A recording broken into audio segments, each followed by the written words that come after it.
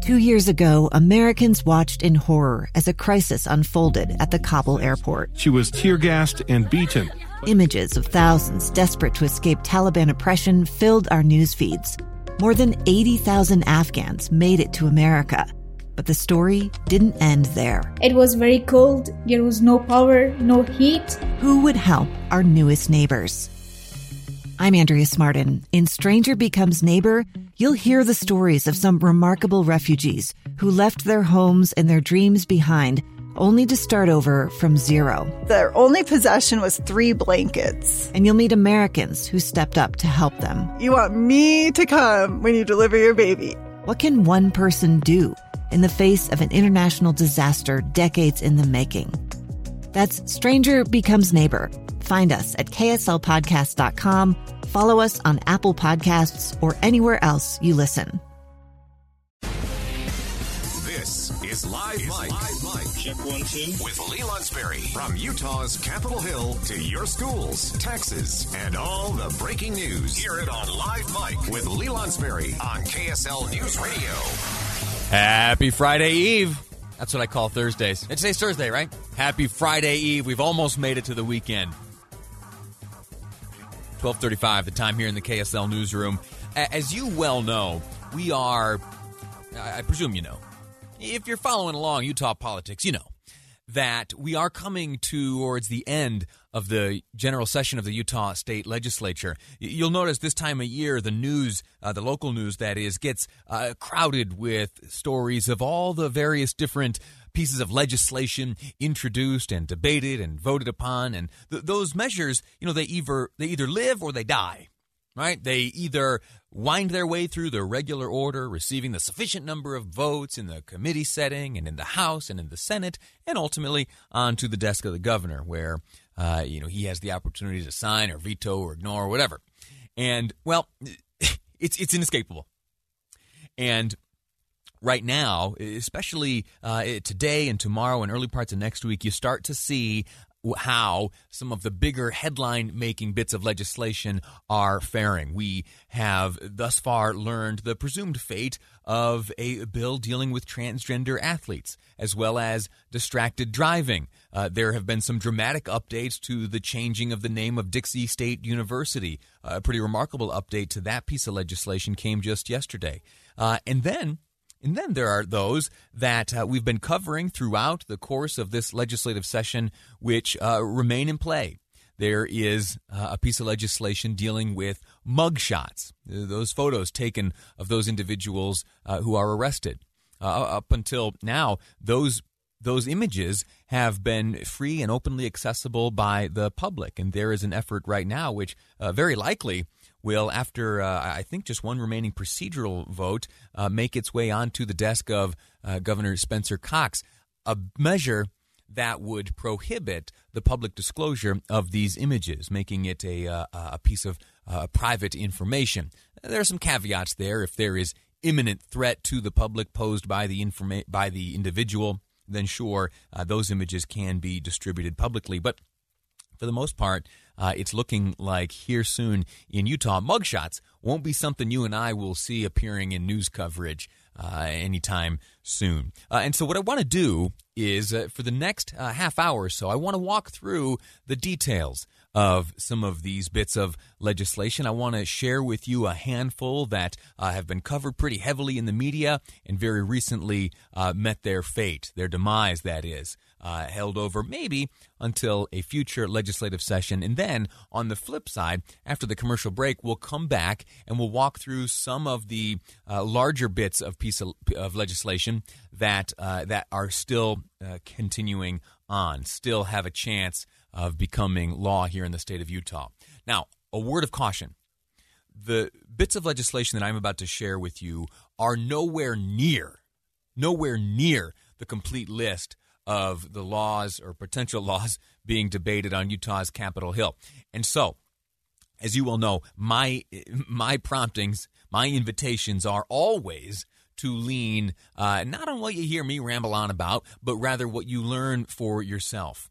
And so, yes, I'm going to walk through a handful of these that have caught my attention and I think deserve some conversation here today. But if you, and I urge you to feel this way, if you feel strongly about the laws which govern our great state and the potential laws that govern our great state, I'd invite you to spend some time. I know time is precious, time is tight. You've got work, you've got kids, you've got the what-to-dos around the house.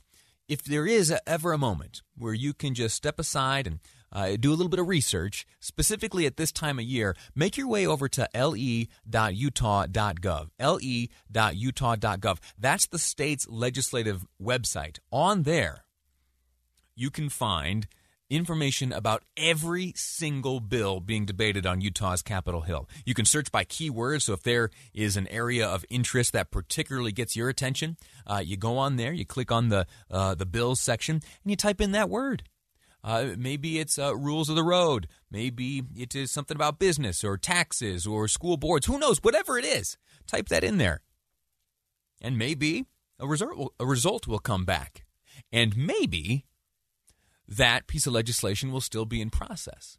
And maybe, if you feel strongly enough about it, you'll use that very same website to reach out to your local legislator, either in the House or in the Senate, and say, hey, listen, I've got this kind of strong feeling or that kind of strong feeling about this bill, and I wonder first where you stand on that, and two, what might be done to move things along if I could encourage you. So that's my big invitation. We are going to now, for the next few moments, walk through some of these bills that are dead, those that have seen their day in the sun and are likely going to end up on the cutting room floor this year's legislative session. We are going to work harder and smarter than we've ever worked before. Representative Thurston. Thank you, Mr. Speaker. Are we supposed to remove our masks when we speak? In the 2020 session, passed out of here nearly unanimously, just ran out of time on the Senate board. But this was brought by the Utah Association of Special Districts. It brings into conformity. Thank you, Mr. Speaker. Representatives, this bill, we have the Veterans Military Affairs Commission, which we've had for several years. The House is in recess. The bill regarding transgender athletics here in the state of Utah. We had Representative Kira Birkeland on the program, a Republican from Morgan. She joined us here on this program just the other day, and we discussed the progress of her legislation, which at the onset would ban transgender females from competing in high school sports. Well, that bill is likely dead. That bill will likely not move on and will not likely become law here in the state of Utah. A number of things transpired during the course of that bill's progression. One interesting update came just a week ago today when Governor Spencer Cox, in one of his more emotional statements while speaking before the microphone and before reporters, let it be known that this bill, HB 302, the one that would ban transgender females from competing in high school sports, female high school sports, was something he couldn't support. Subsequent to that announcement, we spoke with Representative Birkeland, and she, if I'm honest, presented a very straightforward and well thought out and well presented case. I'm not arguing the merits one way or the other here, but she was earnest and honest in her presentation and spoke with us here on these airwaves saying, I understand that there are some concerns. We have some fixes we would like to attempt. One of them being, the transgender females could be part of a team, but they would be, excluded from competition, in contact sports, and also where scholarships are involved, they would be removed from that process. Those amendments or those adjustments to that initial bill ultimately insufficient to sway the number of opinions needed and the number of votes needed. And so this bill here likely not going to see the light of day, or at least not going to become law. Before we move on to the next bill, I want to share with you the statement by Representative Birkeland. She shared just after she learned the news. She says, quote, "While disappointed the Senate committee did not advance HB 302, I also trust in the legislative process. This is a complex and sensitive issue, and I appreciate the robust discussions I had with a broad group of stakeholders, colleagues, and constituents, and I thank all those who voiced their opinions. I will continue to stand up for and speak out for past, current, and future female athletes fighting for the opportunity to compete fairly. I am optimistic we can continue to work together to create policies that preserve female sports. There's one line in that statement I want to reiterate. Representative Birkeland says, after defeat, she says, I also trust in the legislative process. I also trust in the legislative process. That is an admirable attitude. Regardless of where you stand on this issue, and I know that feelings are strong. It is a difficult piece of legislation to debate, a difficult issue to deal with. And yet Representative Birkeland, an elected member of Utah's legislature, trusts in the legislative process. That is a graceful loser. And she is taking this loss in stride. Now, loss is what it is. She attempted something, and she was not successful. But I admire her response here. I trust in the legislative process. Another piece of legislation which was shot down, not likely to make it to the governor's desk, one we discussed just yesterday, and it has to do with distracted driving. My time is running out here in this segment, but the bill would essentially have made all use of handheld devices, almost all use of handheld devices, cell phones that is, a crime here in the state of Utah, a primary offense. At present, you can talk on the phone, but you can't text or email or do other things, and yet it's all a secondary offense. This would have changed that. So this piece of legislation by Representative Carol Spackman Moss, again, introduced, debated a bit, ultimately not making it to the governor's desk. There are some more I'd like to share with you. We're going to take a quick break right now. When we return, I'll make my way through the rest of this list, including a number of bills that are still alive. That's next on Live Mike. I'm Lee Lonsberry, and this is KSL News Radio. We are going to work harder and smarter than we've ever worked before. Representative Thurston. Thank you, Mr. Speaker. Are we supposed to remove our masks when we speak? In the 2020 session, passed out of here nearly unanimously, just ran out of time on the Senate board. But this was brought by the Utah Association of Special Districts. Thank you, Mr. Speaker. Representatives, this bill, we have the Veterans Military Affairs Commission, which we've had for several years, and it's been redrafted and sunsetted and different things on it. It brings into conformity the wording on the application with what is printed in our driver's license.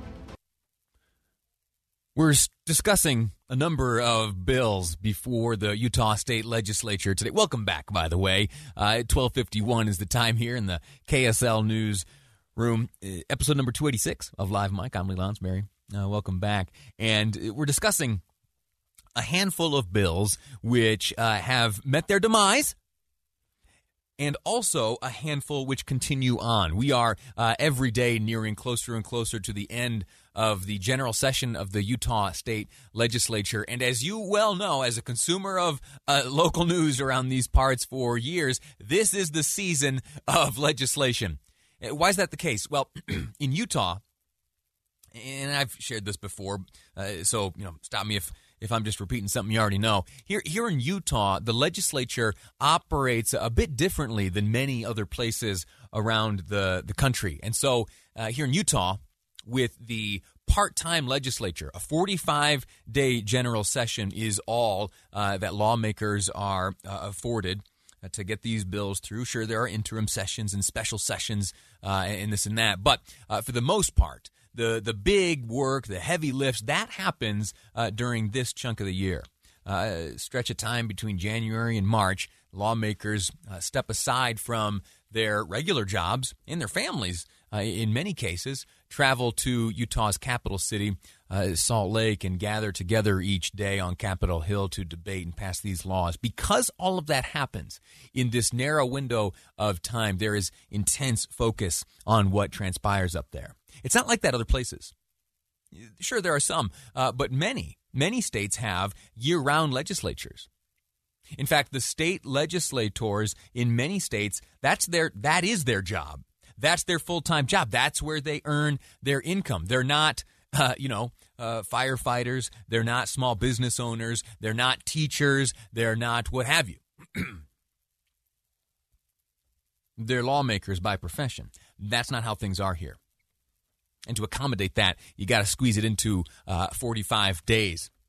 And so we are here today talking about some of those pieces of legislation as we get closer to the end of the legislative session. Here's one. I started the list with a number of bills that are dead, meaning they won't become Utah law for whatever reason, either voted down, that's it, or have found themselves kind of relegated to committees or circumstances where it's kind of code for, we're not going to get to that one. Here's one that was ultimately voted down. This is a concurrent resolution, meaning it's not something that would change the law, but rather would collect the will or communicate the will and attitude of the legislative body. And it was one regarding Native American mascots.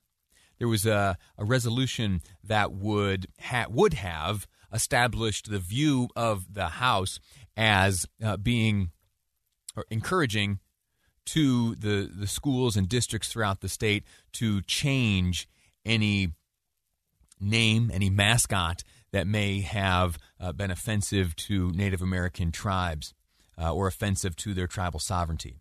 That didn't pass. But that conversation certainly continues as various institutions, schools, mascots are debated piecemeal.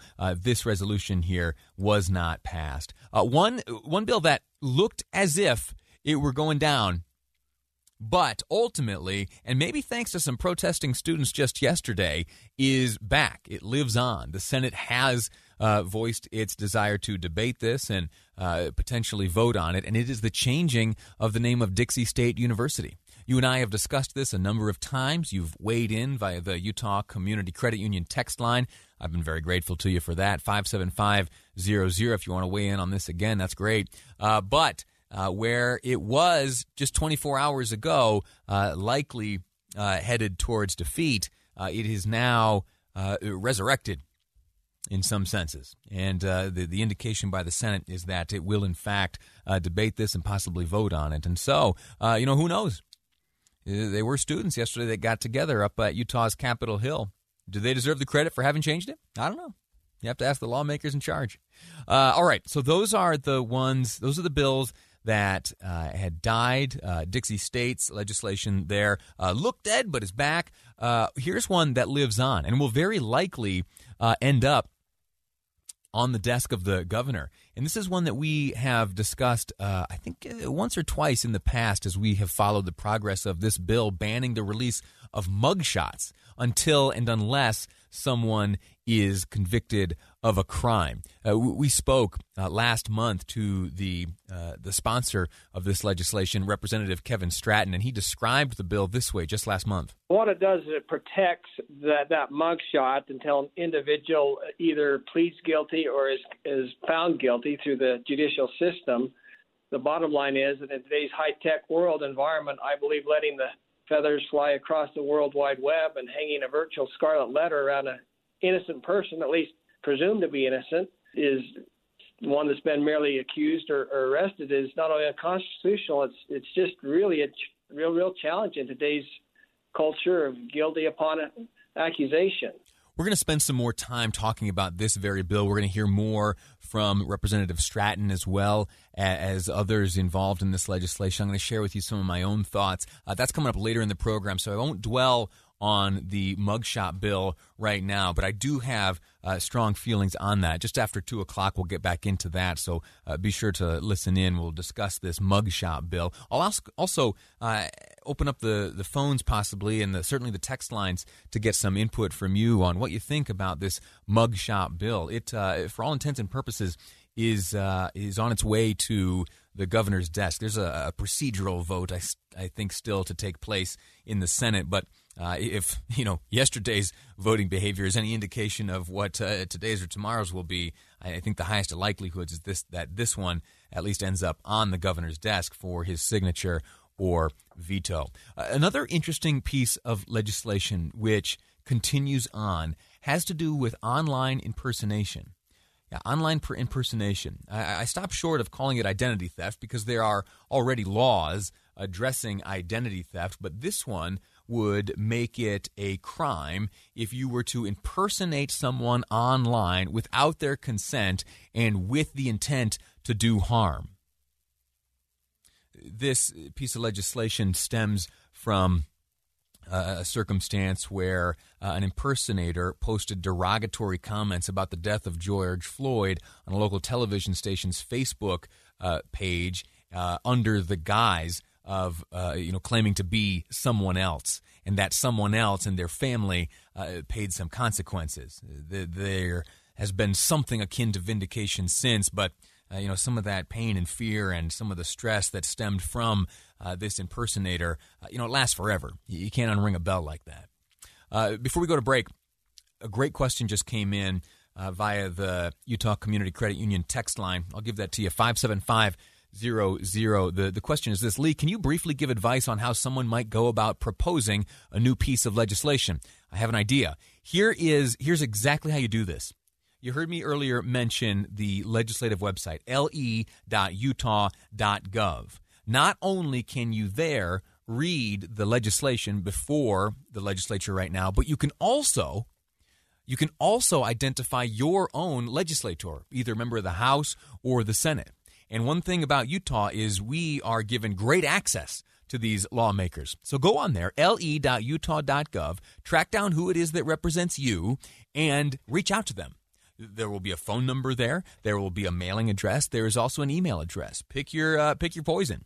Reach out and say exactly this: I have an idea for some legislation. And I'll tell you what, most every bill that you have heard me discuss today and throughout the entirety of this legislative session can almost in every case be tracked backwards to an instance where a constituent reached out, presented a scenario, there was some study involved and some debate and conversation, and ultimately, if it presented a real cause, well, legislation was drafted. And in some cases, it becomes law. As little as an email can become a portion of state law. So there's your advice, le.utah.gov. Reach out to your lawmaker, give them the idea. Quick break. When we return, all-important topic of child care. Child care, availability, expense. What are your plans for the summer? We're going to get into it with some professionals and some parents. All of that coming up next on Live Mike. I'm Lee Lonsberry, and this is KSL News Radio. I've repeated this a number of times today that this is the time of year where we are laser focused on the goings-on up on Utah's Capitol Hill. With a part-time legislature, there's only so much time in the year to get potential laws or the repeal of certain laws rammed through the process. And right now, we are in the midst of it. In fact, in the final days of this legislative session, the general session of the Utah State Legislature. And there was a piece of legislation that caught my eye a few weeks back, and it has to do with mugshots. When you think about a mugshot, close your eyes for a second, unless you're driving. Close your eyes, and if you are driving, just kind of visualize this in your mind's eye, the image of someone depicted in a mugshot, right? It's not a positive look. You don't look upon a mugshot and say, oh, there's just a regular person, a regular law-abiding person. No, they look, and the impression that you get is that you are looking at someone guilty, right? Maybe I'm crazy, and maybe I'm the only one. Now, I do have a more broad understanding of our justice system, and so I know that when I am looking at a mugshot, that I am seeing someone who, in terms of the law at that moment, is innocent. The photograph being taken upon booking. Innocent until proven guilty is the theme of our justice system. Is that correct? And so there has been an effort undertaken by Representative Kevin Stratton along with Senator Mike Kennedy to prohibit the distribution of those booking photos, those mugshots, the jail photos. Why? Well, I'm going to let Representative Stratton explain for himself. He joined us not that long ago to explain the intention behind this bill. What it does is it protects that mugshot until an individual either pleads guilty or is found guilty through the judicial system. The bottom line is that in today's high-tech world environment, I believe letting the feathers fly across the World Wide Web and hanging a virtual scarlet letter around an innocent person, at least presumed to be innocent, is one that's been merely accused or arrested, is not only unconstitutional, it's just really a real challenge in today's culture of guilty upon accusation. He's right. We often are today guilty upon accusation. The burden is switched. We are many times guilty until proven innocent. And mugshots being circulated online certainly doesn't help that. He also described these mugshots as virtual or digital scarlet letters. That's absolutely right. That is the impression that is given. Now, here's another example he brought up. Some individuals are arrested. They are booked. A photograph is taken. That exists then in the public domain. And yet those individuals aren't even charged with crimes. We want to be certainly supportive of our law enforcement and what they're doing on the front lines, and that's a key element. But in the performance, sometimes there's actually arrest and pictures are taken and spread out over the internet where the prosecutor even declines to press charges. It's not only found innocent, there's never even a formal charge, and it impacts every aspect of a person's life. Now, this is, if I'm honest and I'm straightforward with you, a little bit of an uncomfortable position to take, because members of the media, many of them being represented by Single Group Utah's Media Coalition, spoke at the hearing earlier this month during a public hearing, arguing that this bill is out of line and the journalism industry is plenty capable of regulating itself, and that these media outlets, they don't publish every mugshot unless it's in the public's interest. Now, I can, at least in this building, attest to the truthfulness of that. But in principle, that's not necessarily the case everywhere.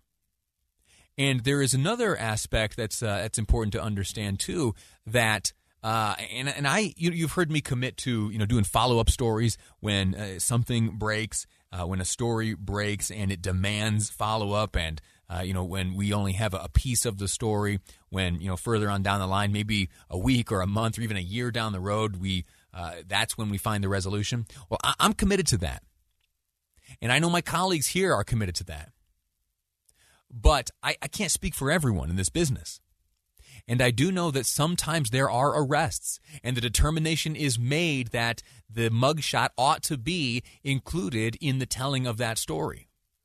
And I know, too, that sometimes in those circumstances, when the mugshot, as Representative Stratton describes it, that digital scarlet letter, is introduced into the World Wide Web, I know sometimes that as the justice system winds its way towards a conclusion, when it sometimes reveals that, in fact, that innocent person was innocent all along, vindicated of the suspected crimes charged against them, was not always follow-up.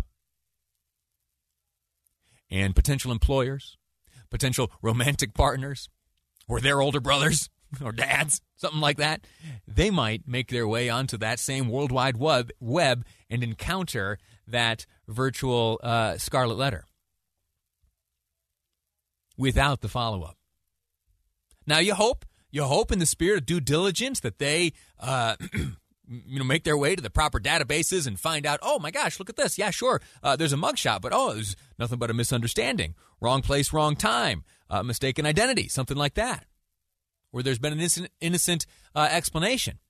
All charges dropped, acquitted, vindicated. But who's going to those lengths? Now, you see the mugshot, you presume guilt.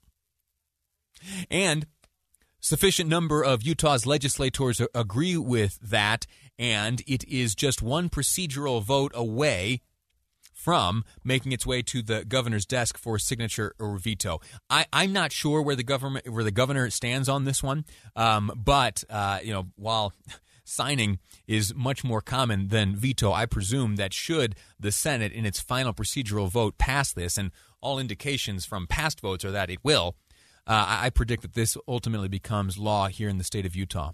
Last thing I'd point out on this topic, aside from the media stuff, aside from the digital scarlet letter, aside from all of that, there in certain areas of the country has arisen an industry in scrubbing different police forces and jurisdictions and jails for these mugshots and in publishing them, both online and in print. Think about some years ago, you'd be in line at the gas station and you'd see the mugshot book there. And I'll admit, some of those that make it to the cover of that publication are pretty comical, right? But when you think about it for a moment, what you're seeing are individuals in their darkest hour. And many of them will ultimately be vindicated of the crimes charged against them or no crimes charged at all.